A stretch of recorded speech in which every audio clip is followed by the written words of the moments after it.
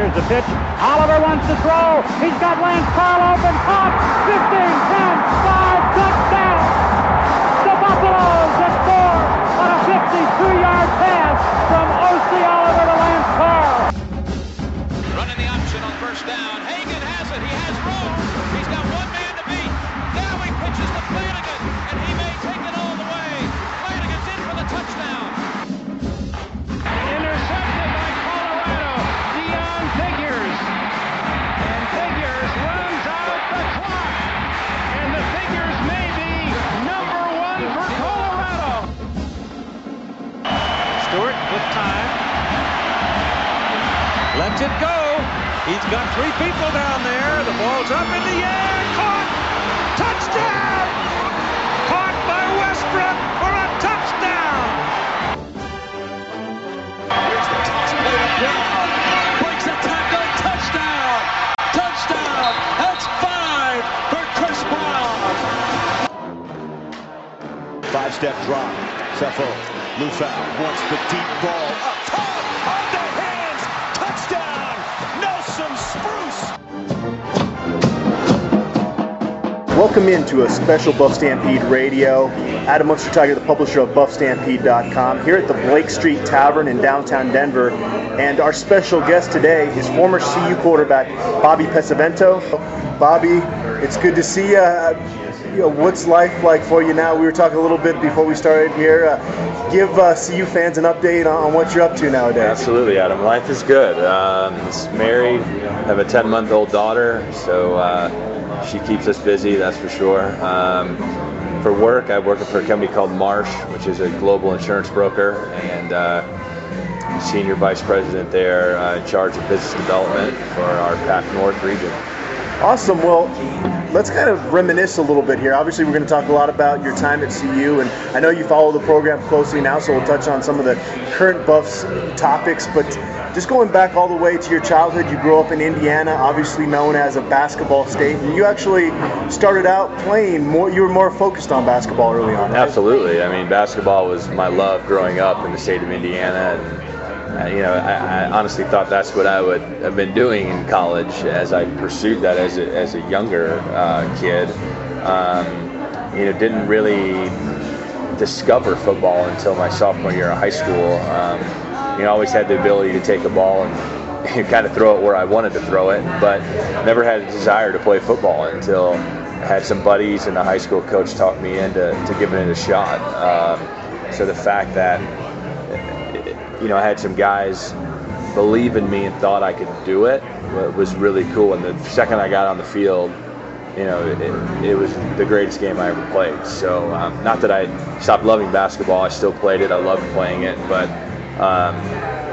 football definitely took over the second I went out there and played it. I noticed you were inducted into the Lake Central High School Hall of Fame, I think about a decade or so ago. Was that including all sports, or was it primarily football that you kind of excelled at there? It was all sports. I played basketball through my senior year and was an all-state basketball player and played in a bunch of different all-star games, but my passion was just on the football field. I had opportunities to play basketball, but obviously not at the Division I level. So it was football and basketball combined with the Hall of Fame induction.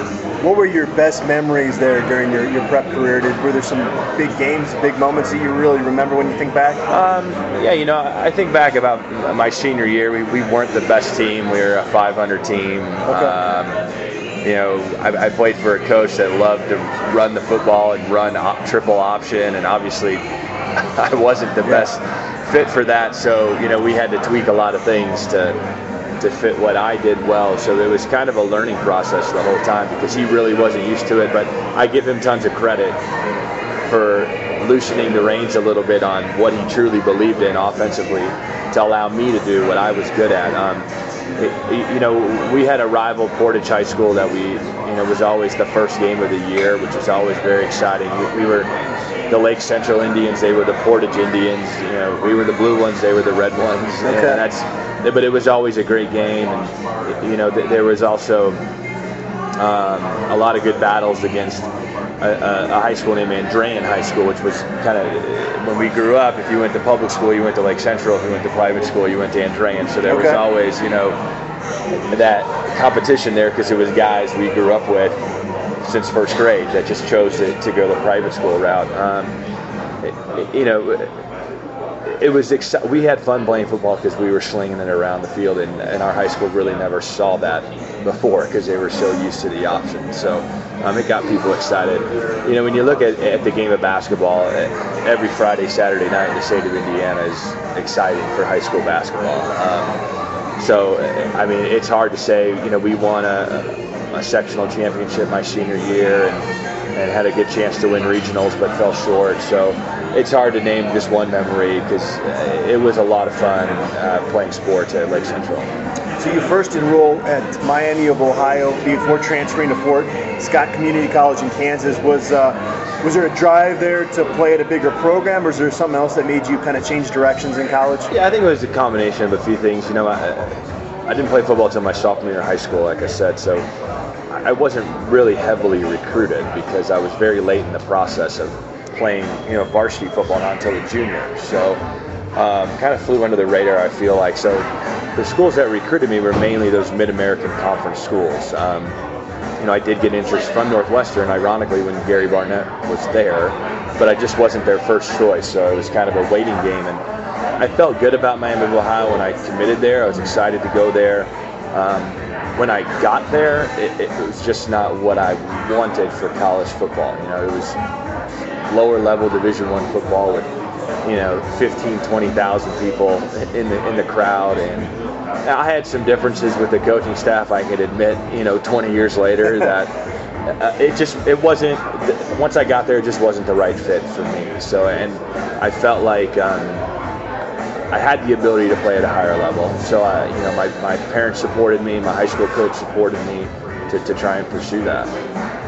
So I think I read something like you took 24 or 30 credit hours at Fort Scott in one semester. Is that true before you transferred to CU? That's correct. So there's a rule where you have to complete 30 hours or have a year's residency basically at a junior college before you can move back to Division I. Okay. So, I waited until after spring ball at Miami to decide to transfer. So I didn't enroll at Fort Scott till the fall, and I wanted to be wherever I was going to end up by spring practice, and I wanted to enroll in January, so the only option I had was to take I did take 30 credit hours in one semester to get that done. It was it was crazy. It was school from 8 to 4, football from 4 to 8, and then just hope you get back to your bed before you fall asleep. When you met with the academic advisor there to set up that schedule, did they look at you a little crazy, like you were crazy to set up that type of a schedule? Obviously, they had never really seen anybody do it before, but I think it was just one of those issues where they knew I was determined to get and play back to Division I football, and I was going to do whatever I had to do. So, you're fortunate when you're in Fort Scott, Kansas. There's not a whole lot to do besides go to school and play football. So it was a good setting to accomplish that. Was that something that kind of instilled a good work ethic in you going forward? I think it did. Yeah, I think the experience I had at Fort Scott really kind of turned my football career around, and not just football, but academic career, everything, because it was really a moment where I could kind of sit and reflect and say, man, I got to do something different. And absolutely, the work ethic, not that I'd never had it before, but it definitely grew and got stronger down there and I really learned how to play quarterback there. I had a great quarterback coach who was young. He was like 22, 23 years old that played the game at the college level, that truly taught me how to play quarterback, because he taught me how to watch film. He taught me how to prepare. So it was a really, really great experience. So you're at Fort Scott and you're taking all these classes and you're playing football. When did the recruiting kind of take off, and what colleges were showing interest in you? I'd say probably 2 or 3 games into the season. We had, like I said, we had a young coordinator. We were in the shotgun 5 wides every play. We threw it 50, 60 times a game. So I was putting up numbers that were at least getting attention from schools. I mean, there were a ton. It was crazy. Obviously CU, Auburn, Minnesota, Cal, Arizona State, Tennessee. Those are the ones that I think mutually we showed the most interest back and forth with each other. The 3 trips that I took were Auburn, Minnesota, and CU.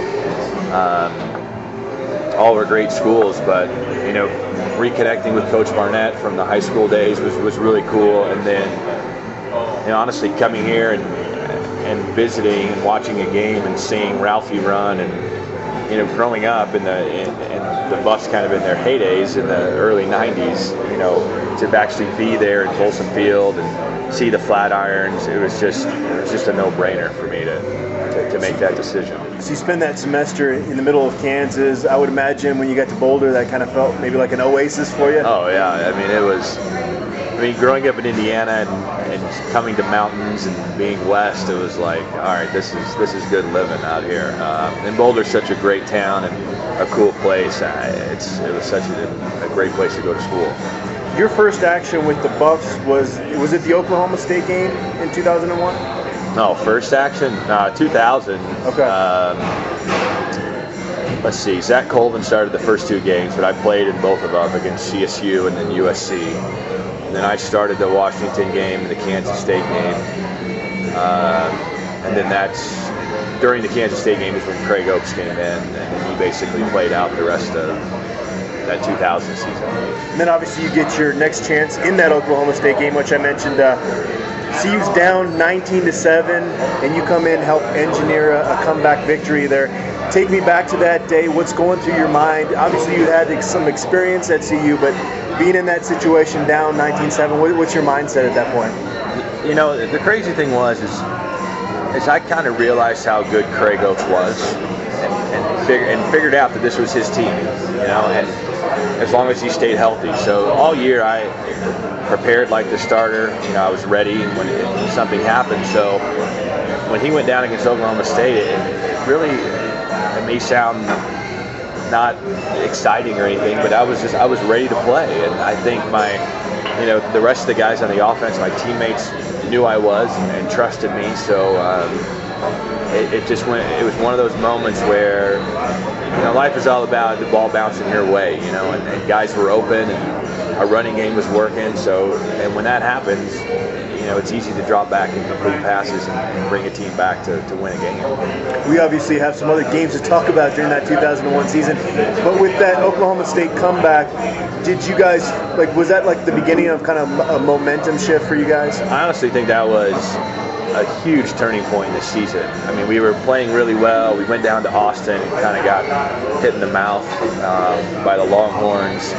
And then at halftime against Oklahoma State, when we were down, I honestly don't even remember the coaches being in the locker room. But, I mean, they probably were, but, I mean, Victor Rogers just completely lost it and went AWOL and was just yelling at everybody, calling everybody out, challenging all of us, that if we wanted to go accomplish what we wanted set out to, that, this would have to be a great half of football to come back and beat Oklahoma State. 62-36, obviously every CU fan knows what that means. Do people bring that up to you randomly now? Are you in the grocery store and somebody brings that up to you? How often? What's the most random place somebody's ever brought that up? Let's see. Gosh, my wife and I were in Cabo, of all places, at the pool, and a guy, people were talking, not who we were with, just overheard him, and he had a CU hat on, and he started saying that his son went to CU, and I was just like, I went to CU, and he just goes, man, my favorite thing ever about CU was 62-36, and I try to be as humble as possible, but my wife was like, well, my husband he was the quarterback, so then I think that was probably the most far off place that it happened, but it usually comes up a lot just because as a Buff and a Buff fan, I mean, it was a huge day. Obviously, 62-36 for the one person out there that doesn't know is the final score of CU's victory over number 1 Nebraska at Folsom Field in 2001. Chris Brown, of course, the historic game. Was there something that happened early in that football game where you feel like it really put the Cornhuskers on their heels? I think, in our locker room, they were on their heels before the game ever started. I really feel like we went into that game with a ton of confidence, very quiet confidence though, and Nebraska hadn't really had to go on the road and play anybody. And we knew how bad CU wanted to beat Nebraska, but over the last 10 years, how close that rivalry was, and we couldn't pull it out. We knew, obviously, we were really good up front with our offensive line, and we felt like we could run the ball against them, which in turn allowed us to run some play action and throw the ball down the field and make big plays in the passing game in the first half. I would have to say, after the first drive, I think they were shell-shocked by what happened to them, and they just really couldn't even recover. And also give a ton of credit to our defense, who stopped and held a really good offense, for a long time. Obviously they got clicking a little bit, towards the end of the first half and in the third quarter, but they did a great job to set the tone and keep them to only 36 points, because they were a great offensive team with a Heisman Trophy winner playing quarterback. You guys like to take credit for the downfall of Nebraska, right? Absolutely. That school's never been the same after that game. Never have. Going back into your memory bank, anything else that stands out to you about that game? Do you think of certain moments that kind of stand out to you? I think, funny moments of just getting in the huddle, because we ran 98G so many times in that game, which meant Andre Girard had to pull. And I think he was getting a little worn out, all the running he had to do. But it was, I can remember vividly being in the huddle and just seeing smiles on 10 other guys' faces, just that, so much confidence in just saying, we are just dominating the hell out of these guys right now.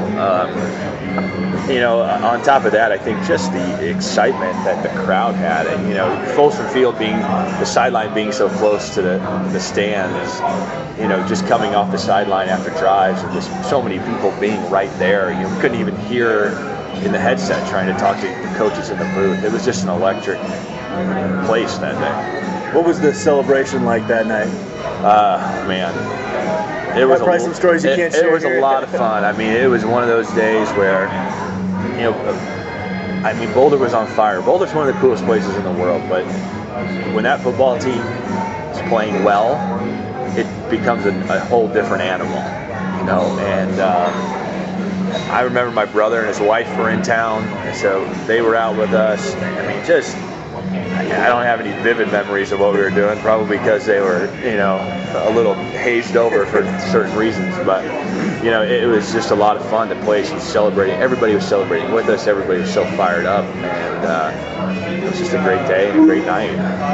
You guys go on to play in the Big 12 championship game against Texas, and I believe you actually, was it your knee that you sprained in the first half?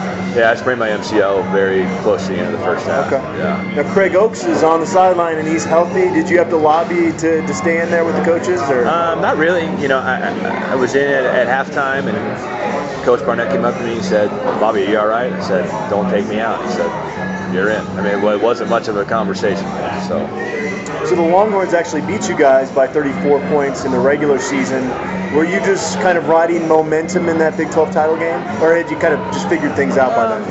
I don't know. When you look back at the game in Austin, I think we had 4 or 5 turnovers in their territory in the first half. So, when that happens to a team, it deflates you. And so I don't think the 41-7 score was really fair what that game was like, because we easily could have been winning in the first half. We just held on to the football and protected it. So I think we were pretty confident going into that game, because we knew how close we really were in Austin, even though the score didn't show it. And obviously we wanted to redeem ourselves, but we felt like with the guys we had in our game plan that they couldn't stop our running game, and it's just a simple thing to football. If you can run the ball and get as many guys as you can in the box, and all of a sudden it's a lot easier to throw it, complete passes down the field. So I think we were very confident. Obviously momentum helps, but I think it also goes back to the fact that we knew how close we really were in Austin, even though we got blown out. The score doesn't show how close we were. Where's the Big 12 championship ring now? Do you ever wear it on occasion? Sometimes I wear it if, just to games, or if there's an event or something. It sits in our closet in my wife's little jewelry deal she has, but doesn't get worn very often. I've talked to other members of that 2001 CU team, and they've expressed frustration over the fact they didn't get into the national championship game. How much do you think that frustration might have led to, obviously, a disappointing performance against Oregon in that Fiesta Bowl? 100%. I mean, I know our team, my teammates and our coaching staff, we truly felt like we deserved to play in the national championship and to be as close as we were in the rankings. I don't remember exactly what it was, but it was less than a point, I think. Behind Nebraska, who we just got done blowing out, who didn't even win their division within their conference. We felt like we got ripped off, and I think I can look back, 15 years later and say that, it hung over us, and we didn't prepare as well as we should have, and we weren't as ready as we should have been to play Oregon in the Fiesta Bowl. I'd imagine everyone on that team, nowadays probably wishes they could kind of reverse the time, maybe 15 years, and kind of maybe have a different mindset, obviously, in that game. Oh, absolutely. I mean, you never want to lose a game because you didn't prepare correctly. And not that we weren't prepared to play. I just think that not going to the Rose Bowl, not playing for the national championship, just kind of took the wind out of our sails after the two huge victories we had against Nebraska and Texas. So you go on, you play 4 years in the Arena Football League. You had a year with the Colorado Crush in 2003. What was that experience like overall? It was a lot of fun. I was, fortunate that I got to continue to play the game that I loved, and they actually paid you money to do it. It was a great experience. It was fun playing for the Crush, being around John Elway, and getting to pick his brain. And then spend some time in Austin, Texas, which was a great city to live in. It was kind of fun to go down there because those Longhorn fans at that time were still hanging on to the fact that they were one win away from playing for the national championship that season. It was great. It was enjoyable. It was a lot of fun. I wish there would have been an NFL career, but you turn the page and life goes on, and you make the most of what you can do. Before we started the interview, you mentioned that you actually played in the Arena Football League with Darren Cheverini. Of course, he's on CU staff now. Were you pretty excited when you saw the news that he was coming to Boulder? And have you kind of paid close attention to some of the recruiting uptick we've seen since he came back to Boulder? Yeah, I was extremely excited when they hired Chev. I think he's a great coach. Obviously, he loves the Buffs. He wants this place to be successful again, and you can see it just since he's gotten here in regards to the level of talent that they're gaining interest from and they're getting commitments from. I'm super excited he's here. I'm excited to see what the offense will look like with, a little bit of a wrinkle he may bring from Texas Tech. You did a little coaching after you retired, right? I think you're down at Regis for a while? Yeah, I coached a year at Regis and did a little one-on-one, quarterback training with kids, which I enjoy being around the game, and I loved coaching. It was just too much of a time commitment on top of having a job. So like I said, I love the game. I love educating kids that truly want to learn and get better. And so the one-on-one stuff I was doing with quarterbacks is great, but at the same time, you get married and you have a kid and you have a job, and you just can't fit all the hours into the day to do all the things you want to do. The first two words in your Twitter bio are "Go Buffs." Have you, even ever since you graduated, have you always kept a really close eye on the program? Absolutely. I love the University of Colorado, and it allowed me to play the game I love and to play it for a few years afterwards. But then at the same time, catapult me to a job in the real world too, and have a network of people to work with. So I follow them closely. I hurt every Saturday because I want to see those, and not because for me, I want those kids to experience what I got to experience. Winning football games in Folsom Field, going on the road and ruining 80,000 people's day, ruining people's programs and their seasons. that's what it's about. And I just wish, because I know they're playing their butts off, and all they want to do is win. So it's been hard. It's been a struggle because I want, like I said, I just want them to experience what me and my teammates got to experience. You mentioned that you went to the Buffs for Life golf tournament, so obviously you keep in touch with guys you play with. Who are some of your closest friends from those teams you played on up at CU? Absolutely. I think the guys here locally in town that I stay connected with the most are Justin Bannon, Dan Graham, a few guys that were younger than me, like Matt McChesney and Sam Wilder here. Guys that live elsewhere. Bo Williams played tight end for us. He's one of my best buddies. But so many guys go in so many different directions. It's hard. So the Buffs for Life weekend is just a great opportunity to reconnect with guys and spend 48, 72 hours with them, play a little golf and have fun. When Rick George was hired at CU, he felt there was kind of a fractured fan base and even kind of a fractured situation among some of the former players. Just kind of how the John Embry era kind of played out. Obviously, it wasn't Rick George's involvement there, but he kind of noticed that things weren't the way they should have been when he got hired.